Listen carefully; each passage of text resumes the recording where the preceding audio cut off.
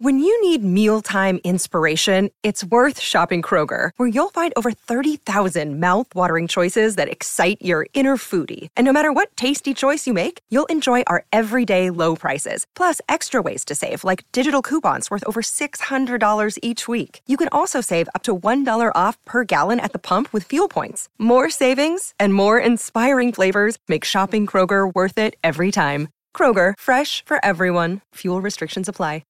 I'm currently at the Academy of Sciences in San Francisco, and I was just handed a wet, slimy lump of ugly. And I say ugly in the most endearing way, because it was probably the prettiest ugly thing I've ever seen, but so fascinating. What is it, you ask, that I was holding and now that I'm looking at from a respectful distance? It was an anglerfish that is basically all head. They have these huge, fearsome jaws with translucent teeth, and those little dangly things that help them catch their prey. I am in awe. She's fierce, she's beautiful, and she's perfectly adapted to her environment, which is super deep in the ocean. And when I look over this anglerfish, I see little lumps, and I have absolutely no idea what they are. They kind of look like tumors, but maybe there's something from being preserved. I was talking to the woman who was showing us the anglerfish, and she taught us that these little lumps are actually males. Yes, these lumps are not tumors, but they're parasitic males that are just hanging on this female anglerfish. And you know what? If you know anything about me, you know that I have to learn more about this. So let's talk about it, shall we?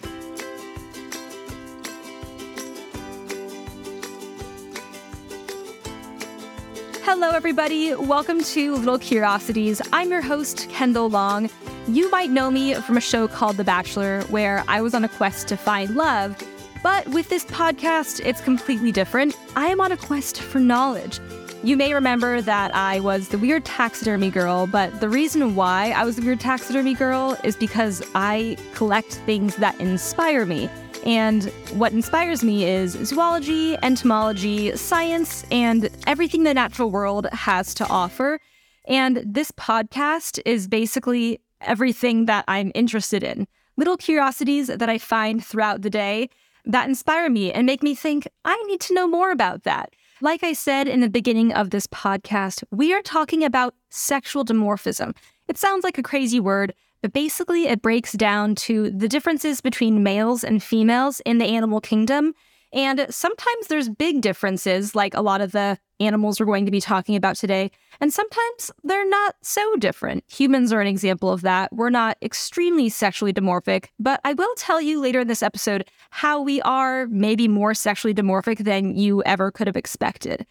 In today's podcast, we are going to be talking about parasitic gonad males, birds of paradise with their fancy outfits and dance moves, and blubbery elephant seals, which have a very soft place in my heart. Before we start the episode and get to all the juicy research, I did take to Instagram and I asked my followers about sexual dimorphism. Are there any examples that you know of? What do you think of when you think of sexual dimorphism? And I have some very interesting answers I will read to you right now. One listener says, cardinals, males get all the brilliant color, which seems backwards to me. Yes, I agree. Why do males have all the beautiful colors? Surprisingly, or maybe not surprisingly, in the animal kingdom, this does tend to be the case. And I do think it's odd that humans associate plumage and beauty and color with female.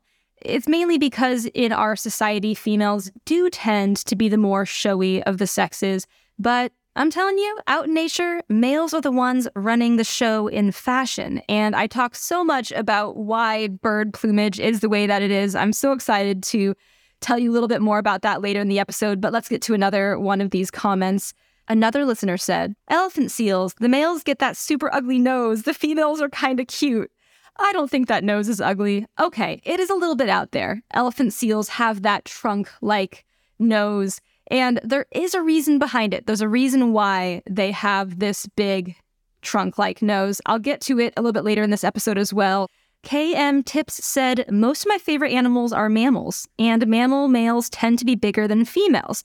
That's true. Mammal males do tend to be bigger than females, but not all species have bigger males. And I do get to that a little bit later in the episode, talking about certain species where the female is actually bigger than the male. So stay tuned for that. I love when you send me things that spark your curiosity because it makes me think, you're right. Why is that the way that it is? And then I add it in my episode. So in that way, we can kind of work together with our curiosity to solve some of these mysteries that spark our interest. I got most of my information for this episode from a book I cannot recommend highly enough. It's called Odd Couples, Extraordinary Differences Between the Sexes in the Animal Kingdom by Daphne J. Fairbairn. Fairbairn. Sorry if I butchered that. I love this book. Highly recommend you go check it out. When I tell you I couldn't put this book down, I just took all that juicy knowledge and I put it in this episode to share with you. So just know that that was my main source when it came to stockpiling all this amazing information. Snag yourself a copy. You will not regret it. The definition of sexual dimorphism is distinct differences in size or appearance between the sexes of an animal in addition to the sexual organs themselves. So it's not just external, it's also internally different that males and females differ in certain species. Sexual dimorphism is one of my favorite things to research. I find it fascinating. The differences between males and females in one species. They're the same species, but sometimes you would have no idea that they are related. The first animals that I think of when I think of sexual dimorphism have to be birds of paradise. They are so different. The males are so colorful. They have these dances. They vary greatly between different species. And I know you guys have seen the documentary on Netflix, Dancing with the Birds. They crack me up because they're so enthusiastic about their little dances. And one of the birds that really stood out the most to me was the greater Lophorina, aka superb bird of paradise. And boy, are these little fellas superb. Because during their mating courtship dance, they spread out their cape feathers and they form this fan above their head. And it looks like an oval, a pure black oval. Their feathers are actually the blackest pigmented feathers in the world. So it's almost as if you're looking into a hole that never ends.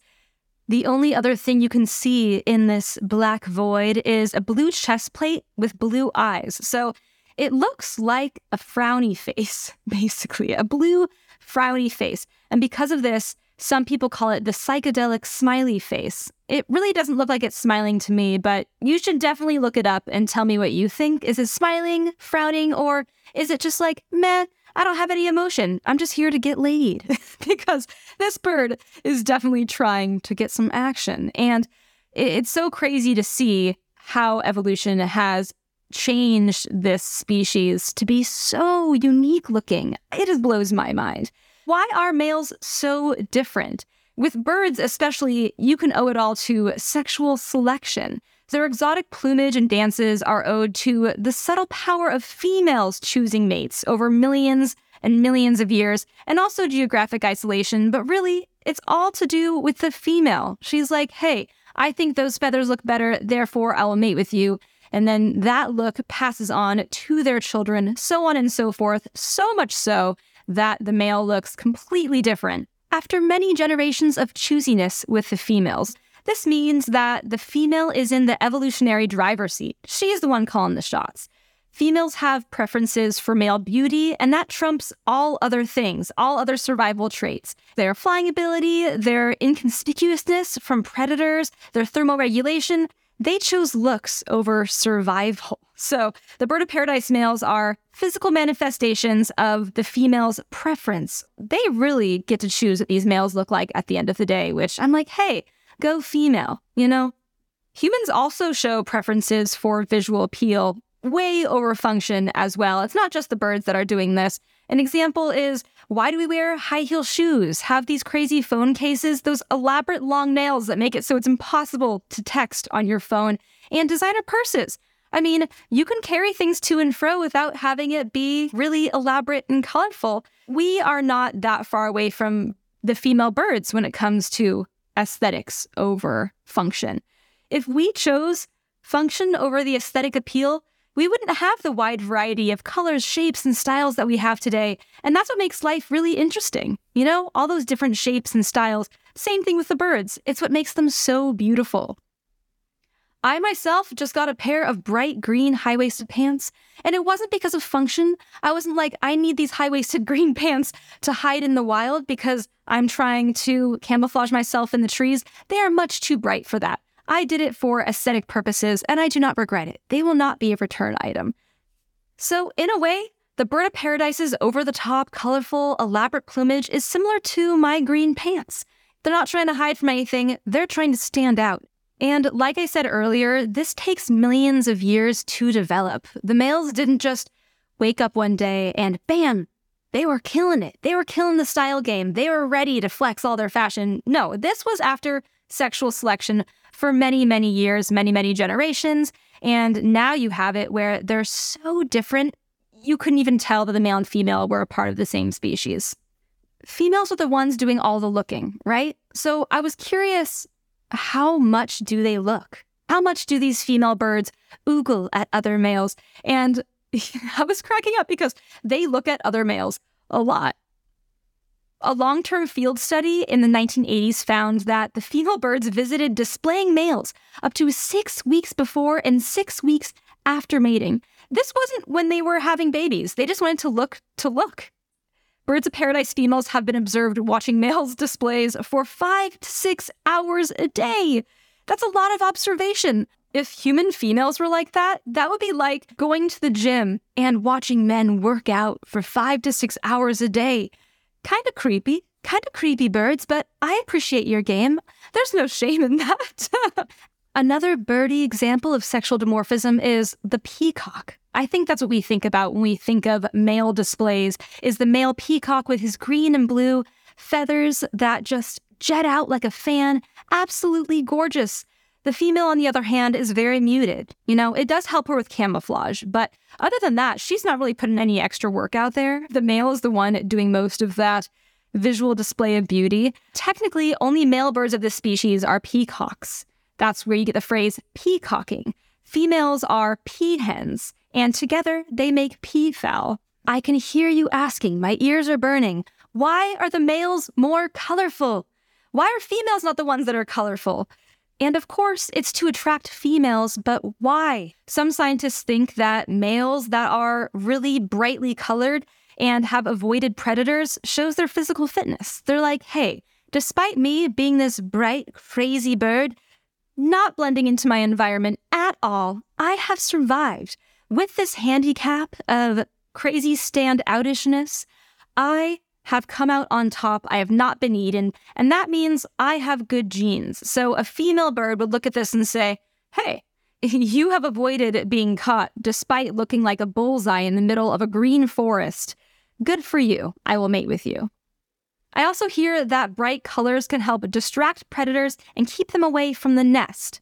It makes sense. If there is a male and female, they're both guarding the nest, and a predator comes, they want to make sure that predator doesn't eat their babies. The male with his bright colors can have the predator chase him away. And there are other examples of this with birds. When a pair of birds sees that there's a predator by their nest, one of them will actually distract the predator by pretending to be injured or faking their death. So that way the predator is like, ooh, there's an easy meal. I will go for that and not eat the babies. It's not out of the question to think that the reason why a bright colored bird is so desirable is because they're the target, not the little innocent babies. While I was researching sexual dimorphism in birds, I was shocked to find that it's not only visually sexually dimorphic. There are some bird species that actually have non-visual sexual dimorphism, and it has to do with their singing abilities. In passerine birds, which are songbirds, the males are the only ones that sing, such as the zebra finch, in which the males sing whereas the females do not. And this also happens in many tropical bird species. However, sometimes females sing as well. And you're probably thinking the same thing I'm thinking. Why the heck do all the males have all the fun stuff when it comes to birds? Right? Like, males are the ones that have the decorative plumage. They're the ones that sing. It sounds like they just want to have their own Vegas show. And quite frankly, I'll let them. The females are the ones that are doing all the selecting. So maybe they have it better. But come on, these guys, they can start a one-man band. If you're thinking, yeah, birds are cool and all, but in the beginning of this episode, you talked about anglerfish. Well, now is the time to talk about this beautifully ugly female goblin of the deep, the anglerfish. They are just fascinating. The more I learn about them, the more I love them to death, despite their rough exterior. The females are usually around 1 foot in length. They have a huge head with a large crescent-shaped moon mouth filled with sharp, translucent teeth. If you don't think that's beautiful enough, their mouths are so big and flexible, they can gobble up prey 2 times their size. Kind of like a big boa constrictor that can just put its mouth over a huge piece of prey. The females also have a lure, which is a piece of dorsal fin that hangs from the top of their head over its mouth, kind of like a fishing pole, and that's what it does. It is like a literal fishing pole that it puts right above its mouth. It attracts unsuspecting fish that are like, ooh, glowy shiny, and it gobbles them up. But why is the tip so glowy shiny, you ask? And I did too. I had no idea. I thought maybe it was just a part of the anglerfish itself, but it turns out that it's not. It's actually a large number of bioluminescent bacteria. This bacteria is called a symbiont because it has a symbiotic relationship with the anglerfish. It's a species of bacteria that needs a host to live, aka it can't survive on its own. The bacteria is capable of producing a glow on its own, but the anglerfish needs this bacteria in order to catch food. So really, they have a symbiotic relationship. They need each other. The fish provides a safe home for the bacteria, and the bacteria provides a bioluminescence to help catch prey. The tip where this bacteria lives on this fishing lure, is called an esca. The word esca is derived from Latin, and it quite literally means bait. So it is glowy bacteria bait. The males are a different story. In anglerfish, the males barely reach half an inch, and they're parasitic. How does this beautiful love story begin, you may ask? Well, it all starts with a lonely anglerfish male swimming in the deep ocean. No fish to be seen for miles and miles until he sees his pretty female anglerfish with her glowy esca, and he's like, she is a gorgeous, beautiful lady. I must bite her. So he swims up, bites her on the side with his sharp teeth, and hangs there for so long that his face fuses with her flesh. His skin connects with hers, their bloodstreams fuse together, he loses his eyes, internal organs, and basically becomes just a pair of dangling gonads, there to give her his seed whenever she wants to have little baby anglerfish. Sounds so romantic to me. With a huge ocean and not many anglerfish to be seen, how many males can one female have? When it comes to the female anglerfish, she is quite a player, let me tell you, because the female anglerfish can carry 6 or more males on her body. That's a lot of baggage. Why do males attach to the female? It's really hard to find a partner in the deep, dark depths of the ocean. There's no anglerfish Hinge or Tinder. There's no social meetup areas, and really, it's pretty dark down there. It's hard to find a mate. When a male anglerfish finds his lady, he's not letting her go. Something that I was really curious about is why, when the male anglerfish connects with the female anglerfish, there's no immune response. The immune system is really good at attacking things it sees as foreign, things that don't belong. It's like, hey, you're not a part of this body. Get out of here. Ex-nay. The human body will sometimes reject organ transplants, and when you get a transplant such as a heart, a liver, a kidney, those lists are so long, you want to keep it. So humans take immunosuppressive drugs after surgery to prevent losing any precious organs they have recently obtained. But when it comes to the anglerfish, they are missing a key immune system gene. All other vertebrates have some form of adaptive immunity. They have white blood cells, T and B cells, that protect the body by recognizing foreign pathogens and producing specific antibodies against them. They're like, hey, we got your back. This thing doesn't belong. We're going to create an army of blood cells that make sure you are in tip-top condition.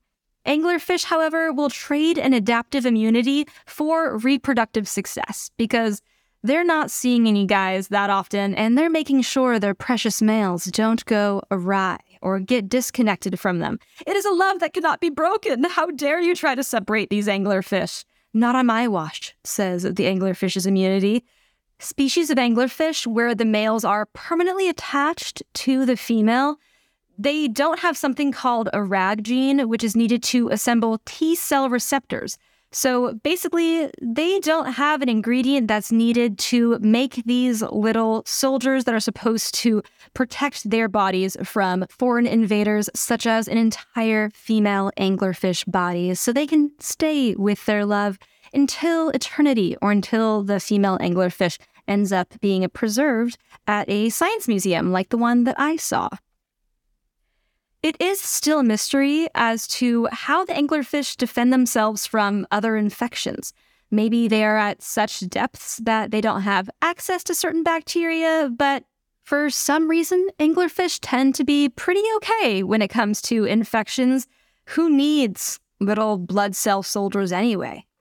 All right, so just like one of the commenters said in the beginning of this episode, why the heck do elephant seal males have those crazy noses? We are going to be talking about elephant seals because they are just blubbery seals of love. I feel like giving an elephant seal a hug would be like giving a giant water balloon a big squeeze, though it's not advised because they will definitely attack you, and you shouldn't approach wild animals anyway. What are you thinking? The reason why an elephant seal is called an elephant seal is, no surprise, the trunk that's on their face. So it's a proboscis, aka nose. This proboscis elongates during puberty. So imagine not only having your voice change, but having your nose grow like a big trunk.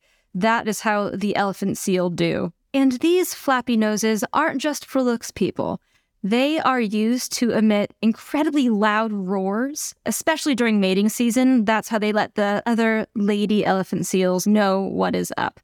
I listened to the sound of an elephant seal roar, and it's not really a roar. It's more of like a fleshy, whoopee cushion grunt.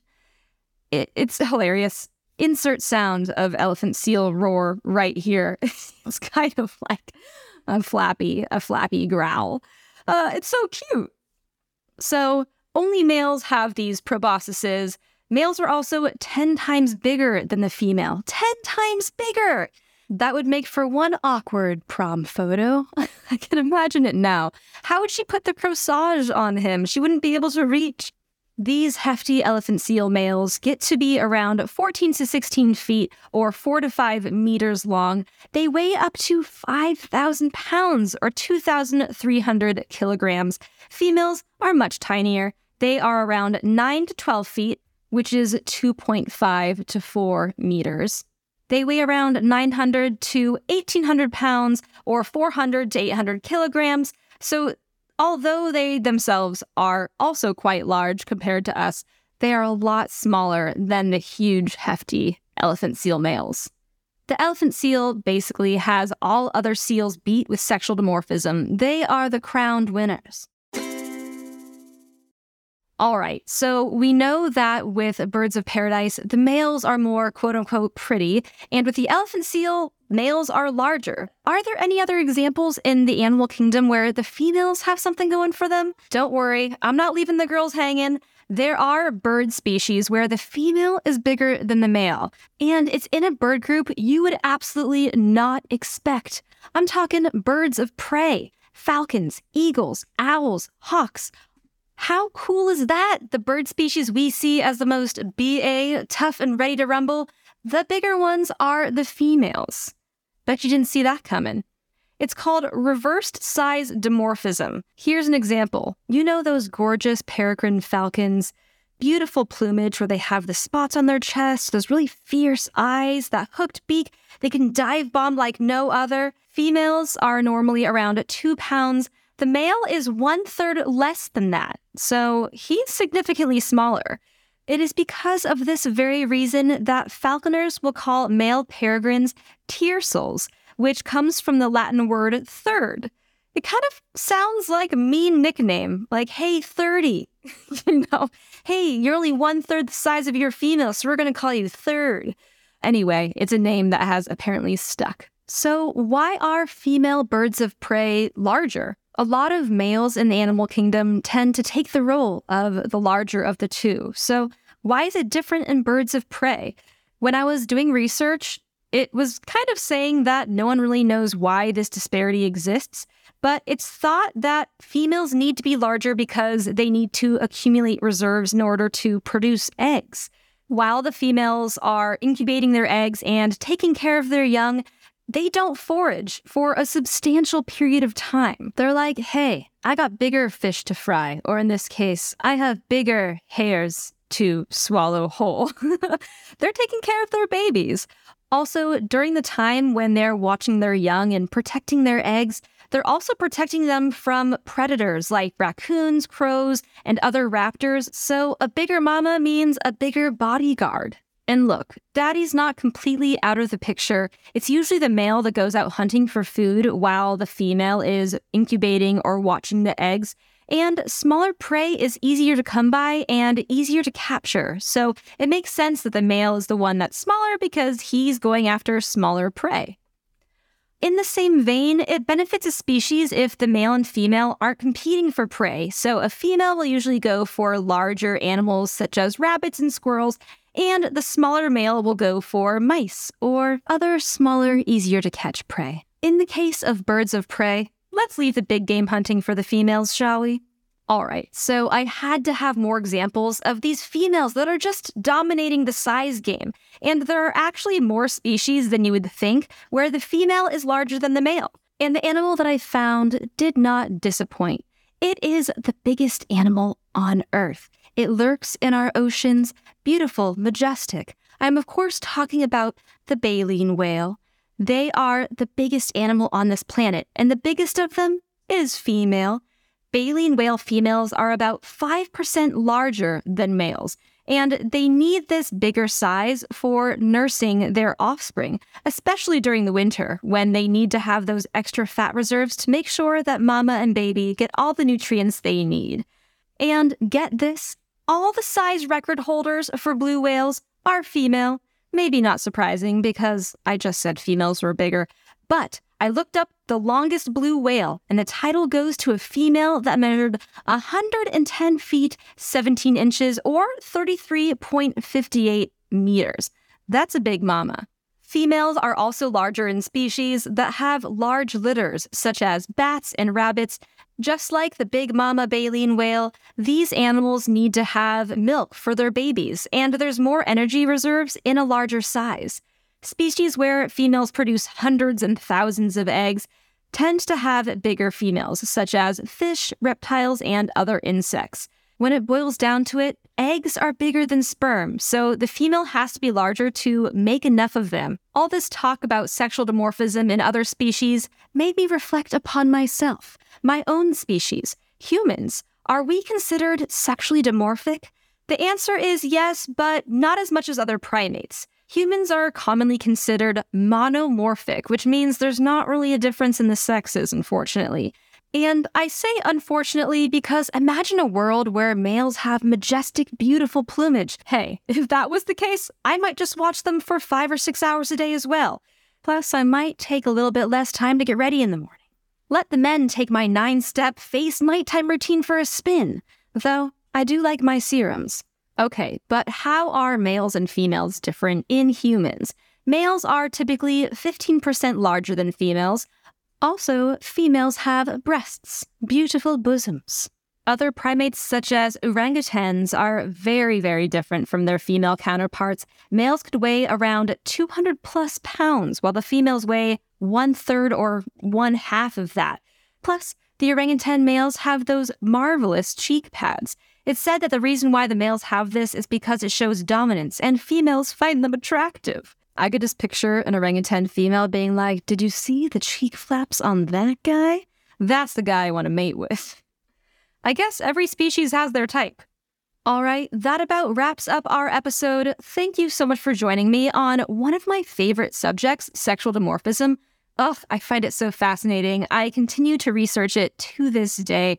It's just so cool to me that one species can have totally different animals inside of it. Males, females, they look like they could be a part of their own species altogether, especially with the anglerfish. Oh, side note, Did you know that scientists actually didn't think the male anglerfish existed at all? They only saw the female. They didn't even know that that tiny little guy was an anglerfish until they saw him fuse to her body and decided to dig a little further, aka dissect it and be like, hey, this is a little dude. This isn't just a flap of skin. Fascinating. It just blows my mind. If you have a spark of curiosity, share it with me. You can email me, you can DM me, call me, beat me if you want to reach me.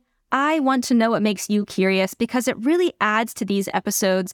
I usually put out something on my story that hints at what the next episode will be, and I look at what you guys say for inspiration for the episode, things that I'm like, hey, I want to add that. So I'll usually put it on my story, or you can email me and it'll spark curiosity that way. It's really a collaboration of curiosity. We're all in this together. Also, this is a brand spanking new podcast, so if you have a friend that would find this interesting, please share. Let's get this train of knowledge going. Tell your friends, tell your family.